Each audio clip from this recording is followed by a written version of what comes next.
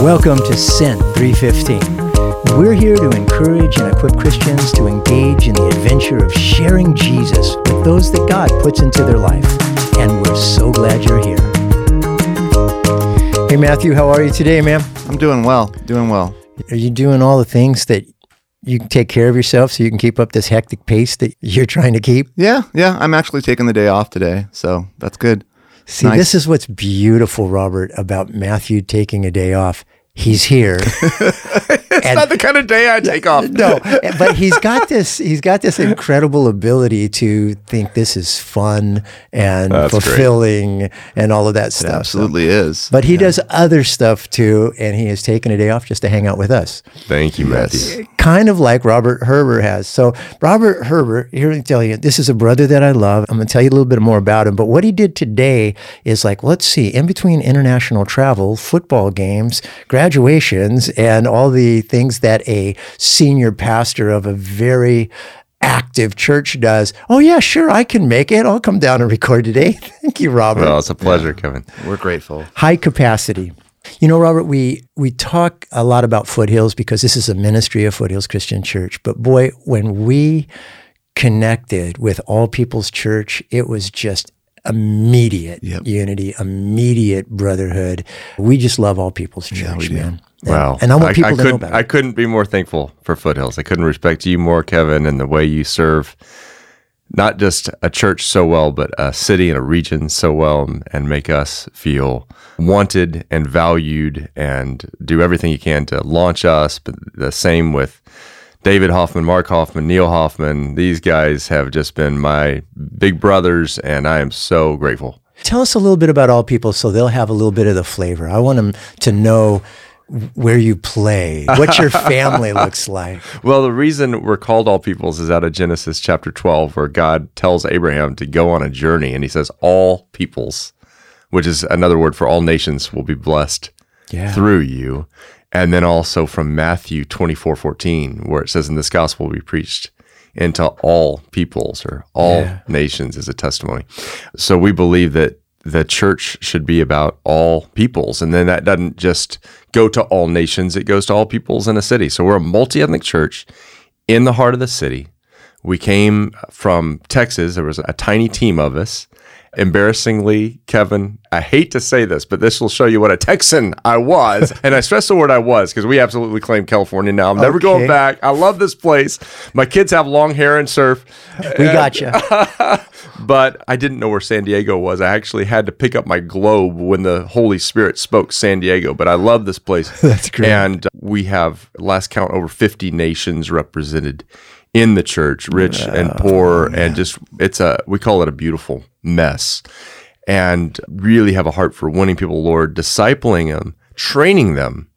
And then we have these schools in which we train people to go plant churches around the world. Yeah. So now we're planting churches. By God's grace, our churches are planting churches. And so we're distributed down through Mexico into South America, into Africa, into the Middle East, up into Europe, into Southeast Asia. We feel called to plant in every nation of the world. Brad.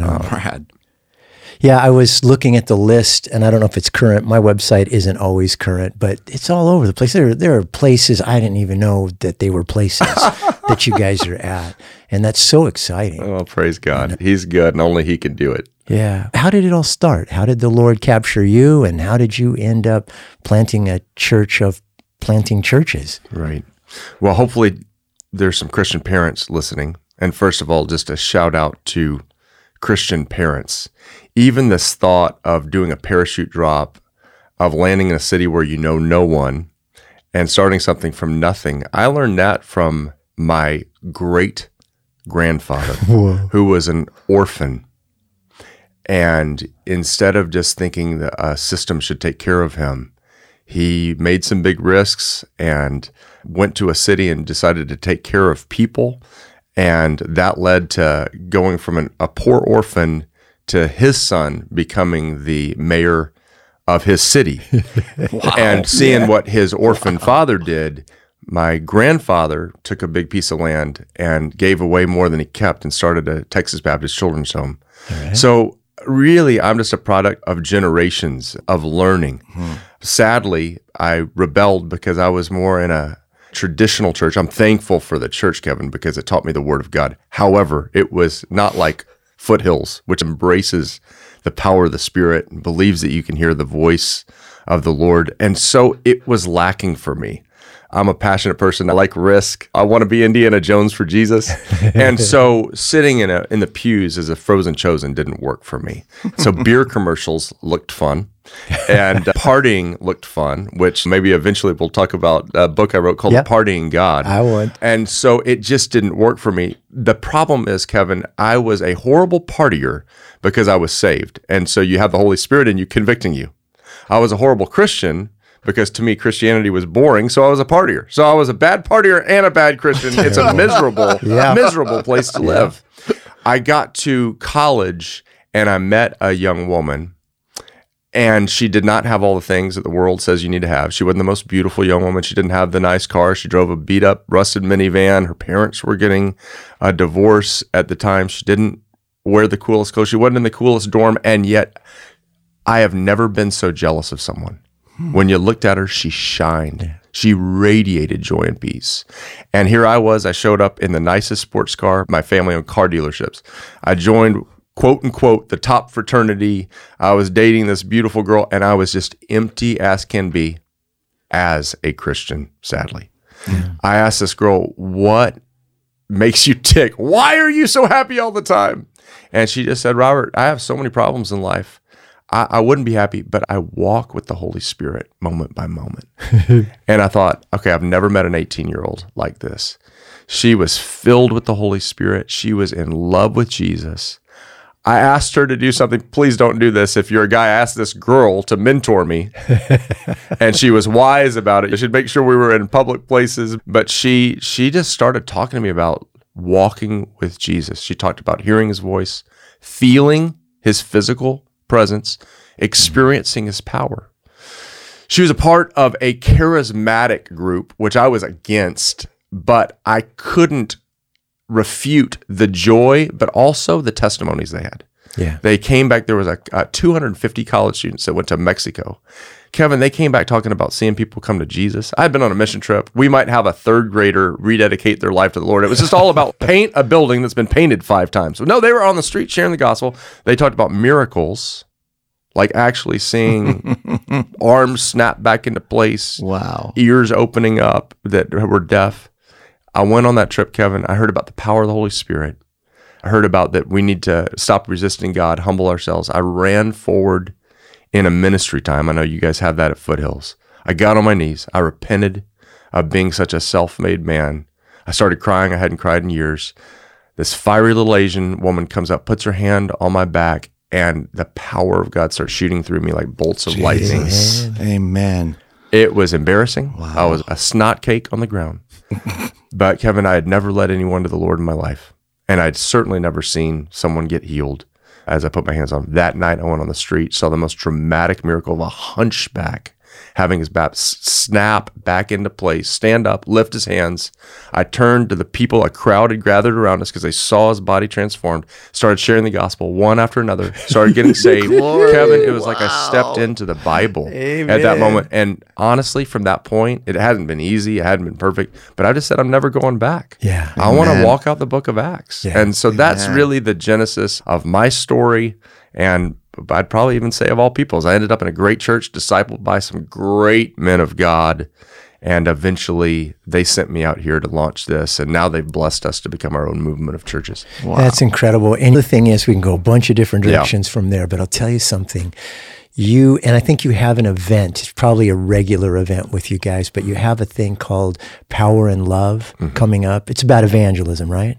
Right. And that's it. That's that combination. I remember when I came to a luncheon that you gave for area pastors, and I'm a Francis Chan geek. I love his stuff. I love his heart. I love the challenge that his testimony speaks to my life, like Keith Green did when I was much younger. Yeah.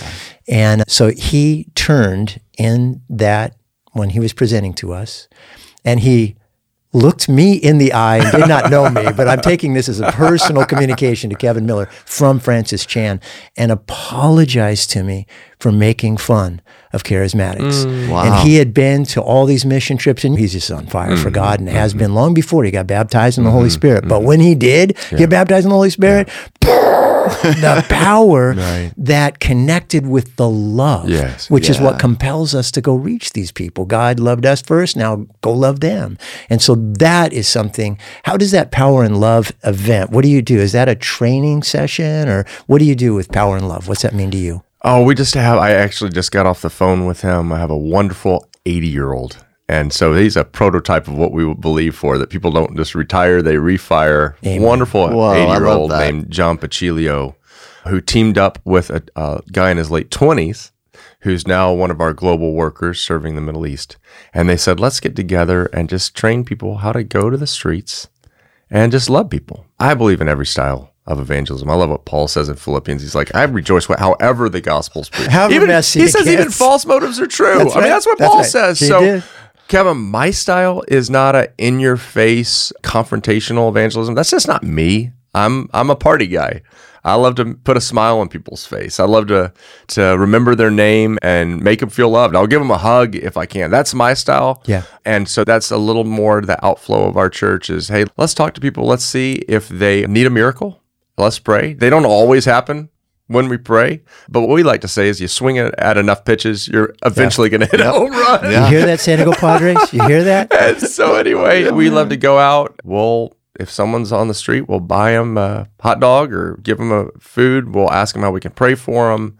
We'll do what's called treasure hunting. That's pretty known from Bethel, where we'll wait on God before we go out, write down any pertinent information, guy with blonde hair and a blue shirt, and write it down. And then all of a sudden we see a guy with blonde hair and a blue shirt and run after him, even show him the thing. Yeah. Here it is. You could believe this or you can't believe this, but we felt like God said to pray for you. How can we pray for you? And so that's what we do. And when we do that, here's what I find.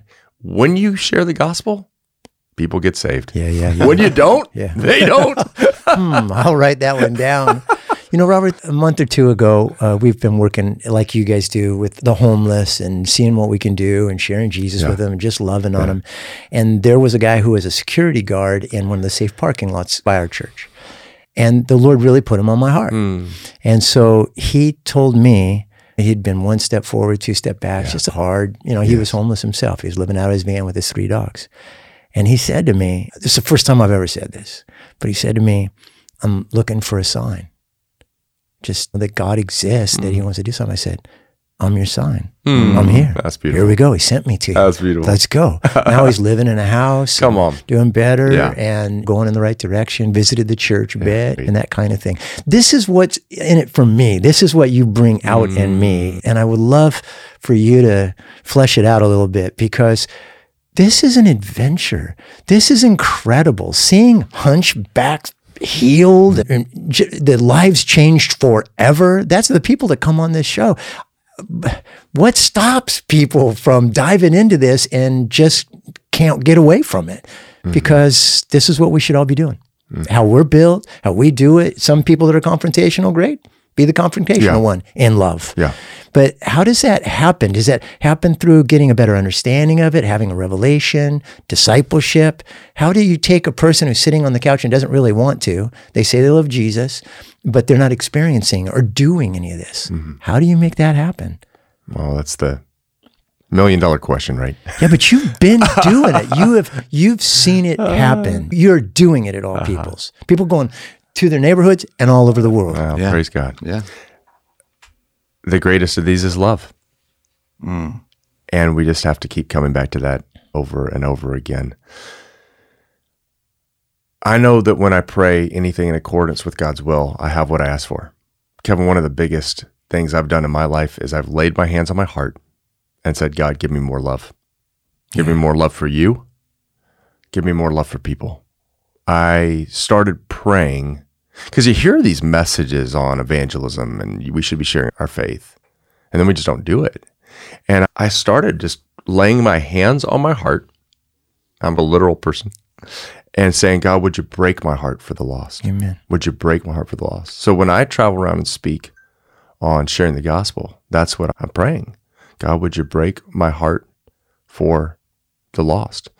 And that started happening. I'll never forget walking into a Walmart to get some socks, getting to the middle of the building and starting to look around. And it was like I was seeing people through God's eyes, seeing families bickering, but realizing, oh, these are God's children, seeing people of all different ethnicities, not like me. And I actually started to cry. And I realized that day, okay, God's getting a hold of my heart for, He's letting me feel his heart. I think if we felt his heart and we started seeing every person the way he does, one of the biggest things I talk about at our church is everyone is under the lordship or mastership of one of two beings, either God or the devil. Every person has an eternal destination, either heaven or hell.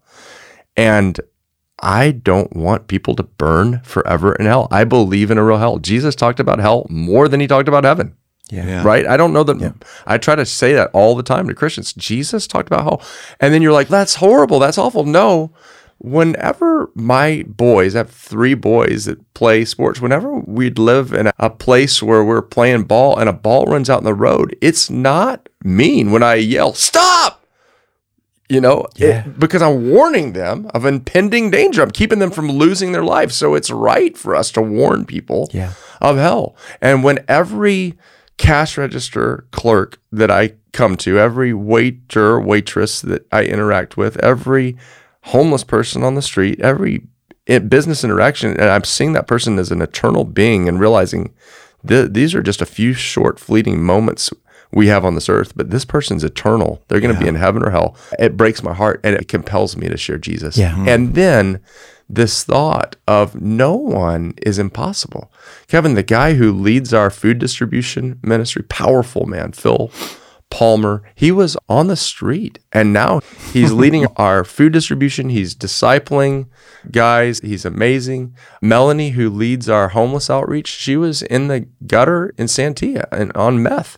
And now you meet her, she's the stately 50-year-old woman who is leading our homeless outreach. And so no one's too far gone. And I think sometimes we just think, we put people in classifications. That guy with tattoos all over his face, he'd never be interested in God. That person in the ditch, they've chosen that, they're too hard to reach. And that's just not what we've seen. One of my most prolific church planners has tattoos from head to toe, and he's leading All People's Bali. He was the leader, not a gang member, a gang leader. But man, those make great leaders in the nations. God can redeem and transform redemption. everything, including our lives, that we give to him. It's amazing what he will do. But he wants to partner with us, right? Okay, so I want to talk about the party God, but before we do, I'm intrigued by the 5 Ds. So you've written 3 books, right? The 5 Ds, the party God, and then changing the world through discipleship. Man. Is that right? Yeah, you know me better than I know myself. Yeah, but no, those are just, I want to hear about them. So the 5 Ds, what are they? And tell me about that, because we're going to have in the show notes that so people can get those books. What I do is this. Anybody that wants one of these books, I'll give it to them for free while supplies last. So I want them to know about these. That's kind. And I don't make any money on my books. The 5 Ds, I kept meeting Christians, and you've had this experience, where they say, I've been in church for a long time. Pastor, I think I'm saved. And I'm just thinking, man, that is the most heartbreaking thing for someone who's been in the church for years to think they're saved. And what I found out is they hadn't had that moment where they made a clear decision. And then so many Christians make a decision, but they think that they have to be a certain level of maturity or have cleaned up their lives enough to actually deserve baptism. And then once they get baptized, then they kind of think, well, that's the end all, and they stay and stagnate, but they really need deliverance. They are sitting in our pews for years, but they're up to their eyeballs in internet pornography and have gambling problems. And I'm not a person who believes in sinless perfectionism. I think Paul says I'm the chiefest of sinners. However, by God's grace, I'm free from sexual sin that plagued me as a young man. And I could line up dozens and dozens of men of God that are walking in complete freedom. Amen. But we can't be free unless we believe in it. That's right. Decision, dunked. That's our colloquial word for Okay, baptism. understand. Decision, dunked, delivered, discipled, deployed. In Acts chapter 9, we have this crazy thing from this murderous, angry man named Saul to all of a sudden this loving, humble, preaching disciple maker named Paul. Right. Yeah. In one chapter. Yeah. And as you study his life, he goes through these 5 steps: decision, dunked, delivered, discipled, and deployed. And we just believe that is the journey of growth for every believer, that they eventually are deployed as a missionary. But we so often just think of, oh, there's a few people that live sold out lives in Kyrgyzstan. And we're like, no, God's sending missionaries into Amazon, not the Amazon. Well, the Amazon and Amazon. Preach. God's sending, Target. God's Yes. sending, missionaries to target groups and to Target. There And, you go. Foothills is the best at this. We need to send them into politics. We need to send them into school. Every sector of society, but every Christian should be a missionary. And so it's our growth path from making a clear decision, knowing you're saved, following in believers' baptism, going through healing and deliverance to actually be free from your sins and free from your trappings and live a victorious life, to being discipled. Everyone is called to make disciples according to the Great Commission, and then everyone's called to actually be sent out to be a world changer. That would be a great book for someone who visited your church to get. Do you do that? That's what we do. That's what I thought, man. I wrote it so that the second someone gets saved, we say, come up forward, and we put that book Yeah. in their hand so they know the path of transformation. Absolutely. Right on. Okay, so that brings us to a partying God. So I want to know about that. It's a great title to a book. What does it mean? As a traditional Christian, I'd hear pastors say, we should be sharing, we should be doing evangelism. And in my mind, imagine someone at a party having fun, they're dancing, they're yelling, and a Christian walks in the party with a 20-pound Bible, comes, slams it on their head, and says, cut it out. The Christian looks like they've been sucking on a lemon. Cut it out. Come with me. Come sit next to me in my pew and shape up. And stop having so much fun. That is Sounds like a great strategy. That is how I saw evangelism. Yeah. And I think that's how many Christians see it. Yeah. And so what I'm trying to help people understand is when Jesus talked about evangelism, Luke chapter 14, what's the story he paints? He paints the picture of this wealthy benefactor who has a huge party, a banquet, and says, send out people all over. One by one, people make excuses. They make excuses to not come to a party. And then he's like, okay, listen, send out people to the ones that everyone's overlooking, under the bridges, in the highways and byways, the crippled, the lame, the poor, the ones that everyone's overlooked. I want my house full. Yeah. And I don't know if you've ever, well, I know you have, because I've probably been with you at we've been at some wealthy people's homes up on the hill. They pull out the spread. They roll out the red carpet. It is such a blessing to have everything thought of and you're just lavished on. And what people don't realize is that is how Jesus paints the Father. Yeah. And the great culmination of all human history is a wedding banquet. Yeah. So as long as we're thinking just of an angry God who's trying to cut out your fun, who wants to go out and tell that? Not a But bunch. if we realize, it's passing out party invitations for eternity, it changes everything. Sure Who doesn't want, what kid didn't want to show up at school with the party invitations to the amazing party and hand them to their friends? Yeah. And I love that's it. how we need to see ourselves. Then you look at Luke chapter 15, the parable of the lost sheep, the parable of the lost coin, the parable of the lost son. You know this, but in every instance, at the end, they call their friends to come together and say, rejoice with me. Yeah. I found what was lost. And the prodigal son, we look a lot at the reconnection of the father and son, but what we miss is the party where he says, kill the fattened calf. There's music, there's dancing. And what does he tell his son? This is the only time where you hear in scripture, from my understanding, or just maybe there's another one, but what does Jesus say as he's painting the picture of the father? What does the father say to the bad-tempered older brother? He says, son, we had to celebrate. We have to celebrate. Yeah. Is that your view of God? That he has to celebrate? So that's So the idea good. of a parting God. I got to tell you, when I first got the revelation of that, it was years ago. And I had some friends that said, hey, Les has got really bad cancer and he's going to die. And you're friends with Les. I hadn't seen Les for a long time. Would you come over and make sure he's saved? And I go, okay, I'll go sit with Les.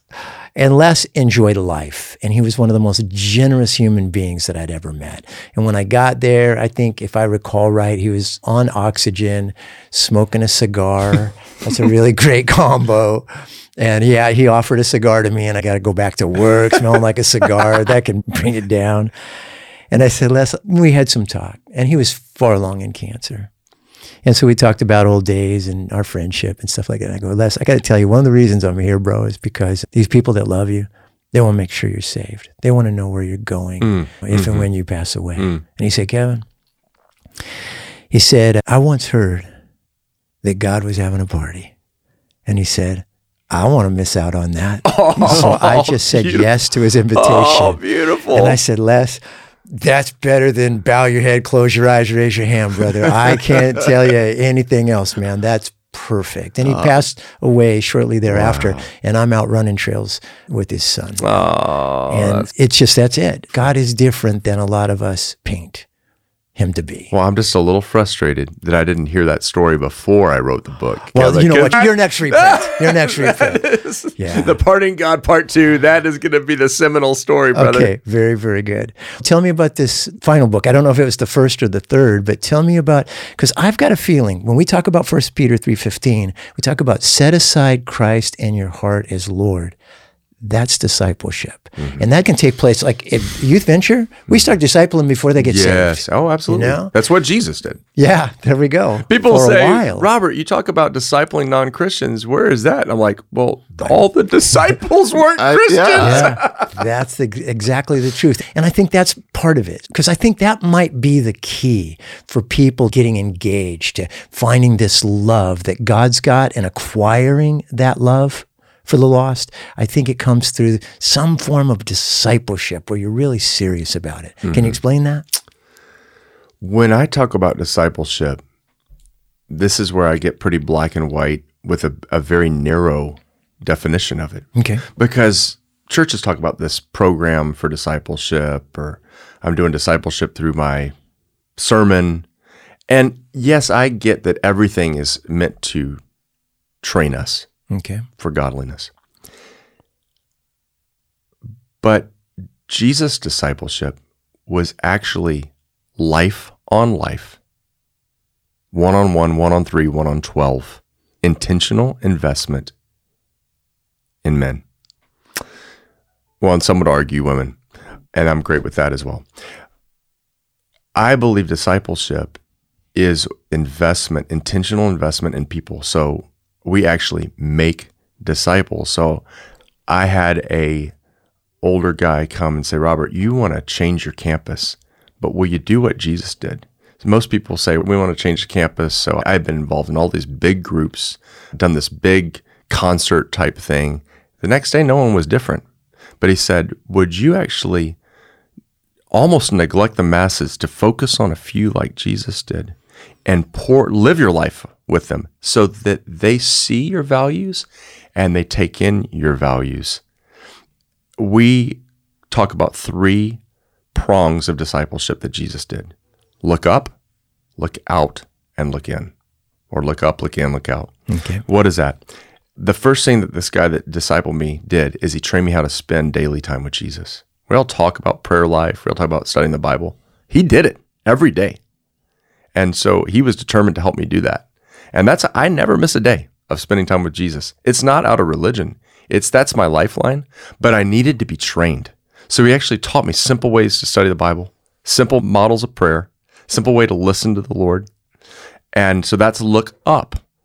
What's look in? Look in is actually where Jesus is going through the Sermon on the Mount and saying, hey, does your life line up with my teachings? And so he'd keep the disciples accountable, and they'd actually confess your sins. And so that is that real accountability time of actually saying, okay, how is my financial life? How does my sexual life? How does my family life? How is that lining up with the teachings of Jesus? And then finally look out. Am I sharing the gospel?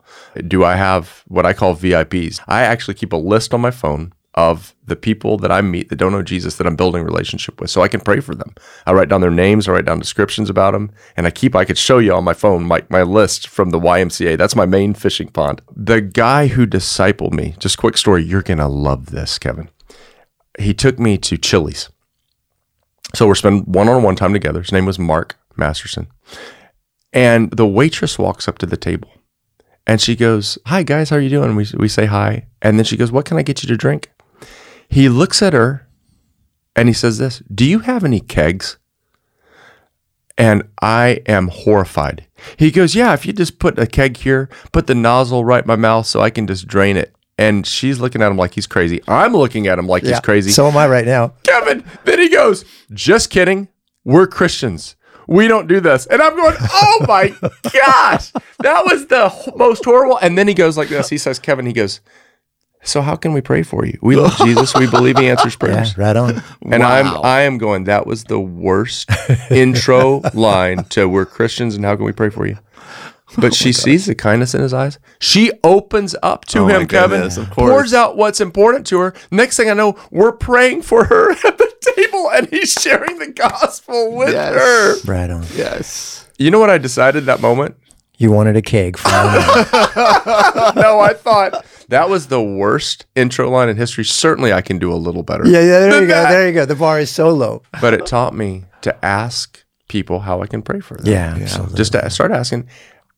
By God's grace, I've led hundreds of people to the Lord. The people next to me on the plane ride by, my Uber driver, the cashier, the kids that I'm talking to on my walk in the park, rich to poor, young to old, just by learning from Mark to just boldly ask people how to pray for him. Yeah. He was discipling me.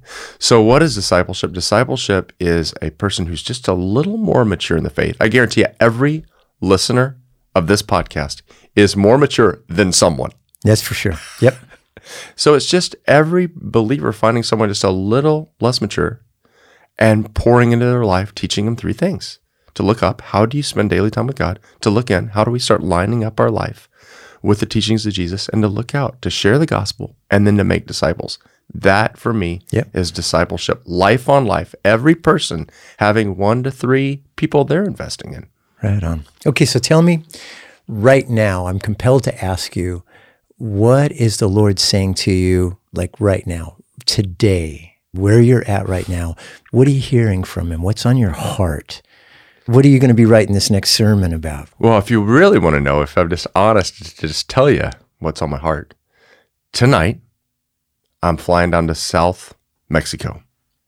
It's where the migrants are coming up from South America. They're riding this awful cargo train called the Beast, and they're getting off, and we're going to be giving them food. Wow. We're going to be washing their feet, and we're planting a church right by the train tracks.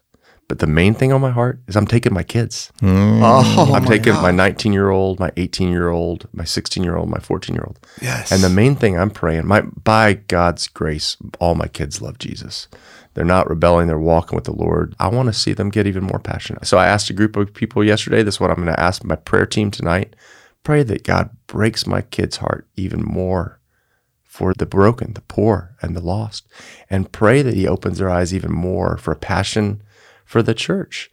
Maybe that's what I'd want people to know more than anything. Let's bring people along with us. Let's bring our kids along.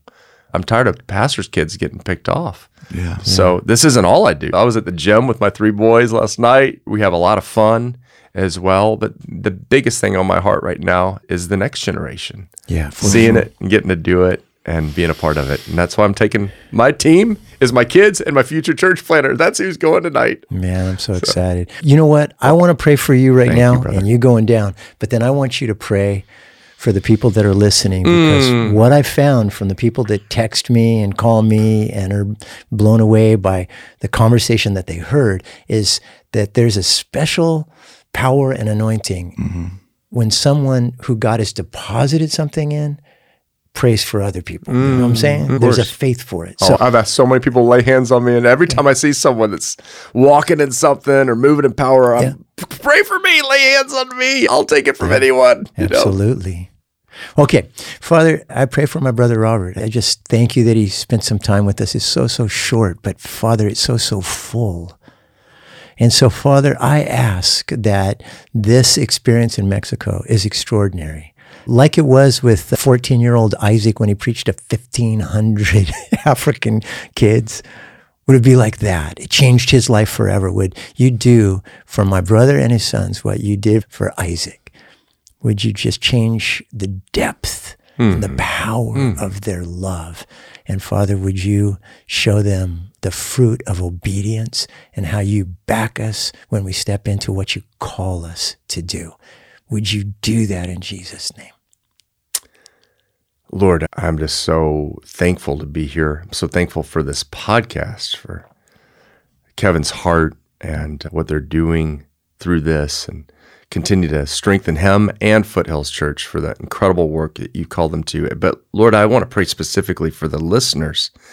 These are your shining ones, your bright ones, your on fire ones, if they're listening to this kind of podcast. And I want them to feel so encouraged that what you've already done to just make them want to listen to this. They could be listening. There's, I don't know how many million podcasts are there, but this is what they're choosing to listen to. That's awesome. So these are awesome people with awesome passions and desires. Lord, first of all, overwhelm them with your love. We all need a greater revelation of your love for us. We need that more than anything, because love is the greatest of these. And if your love overwhelms us and drenches us, it will overflow to others. Yep. And so let them know how much you love them. Break their hearts for the lost, the poor, the broken, and compel us by love to just open our mouths and just say something, even if it's just hi. It can change people's lives. I pray an anointing of the power of the Holy Spirit. It's not by might. It's not by wise and persuasive words, but it's by your Holy Spirit on us. So fill them, overflowing with the power of the Holy Spirit to be your loving witnesses to a hurting and broken world, I ask in Jesus' name. Amen. Amen.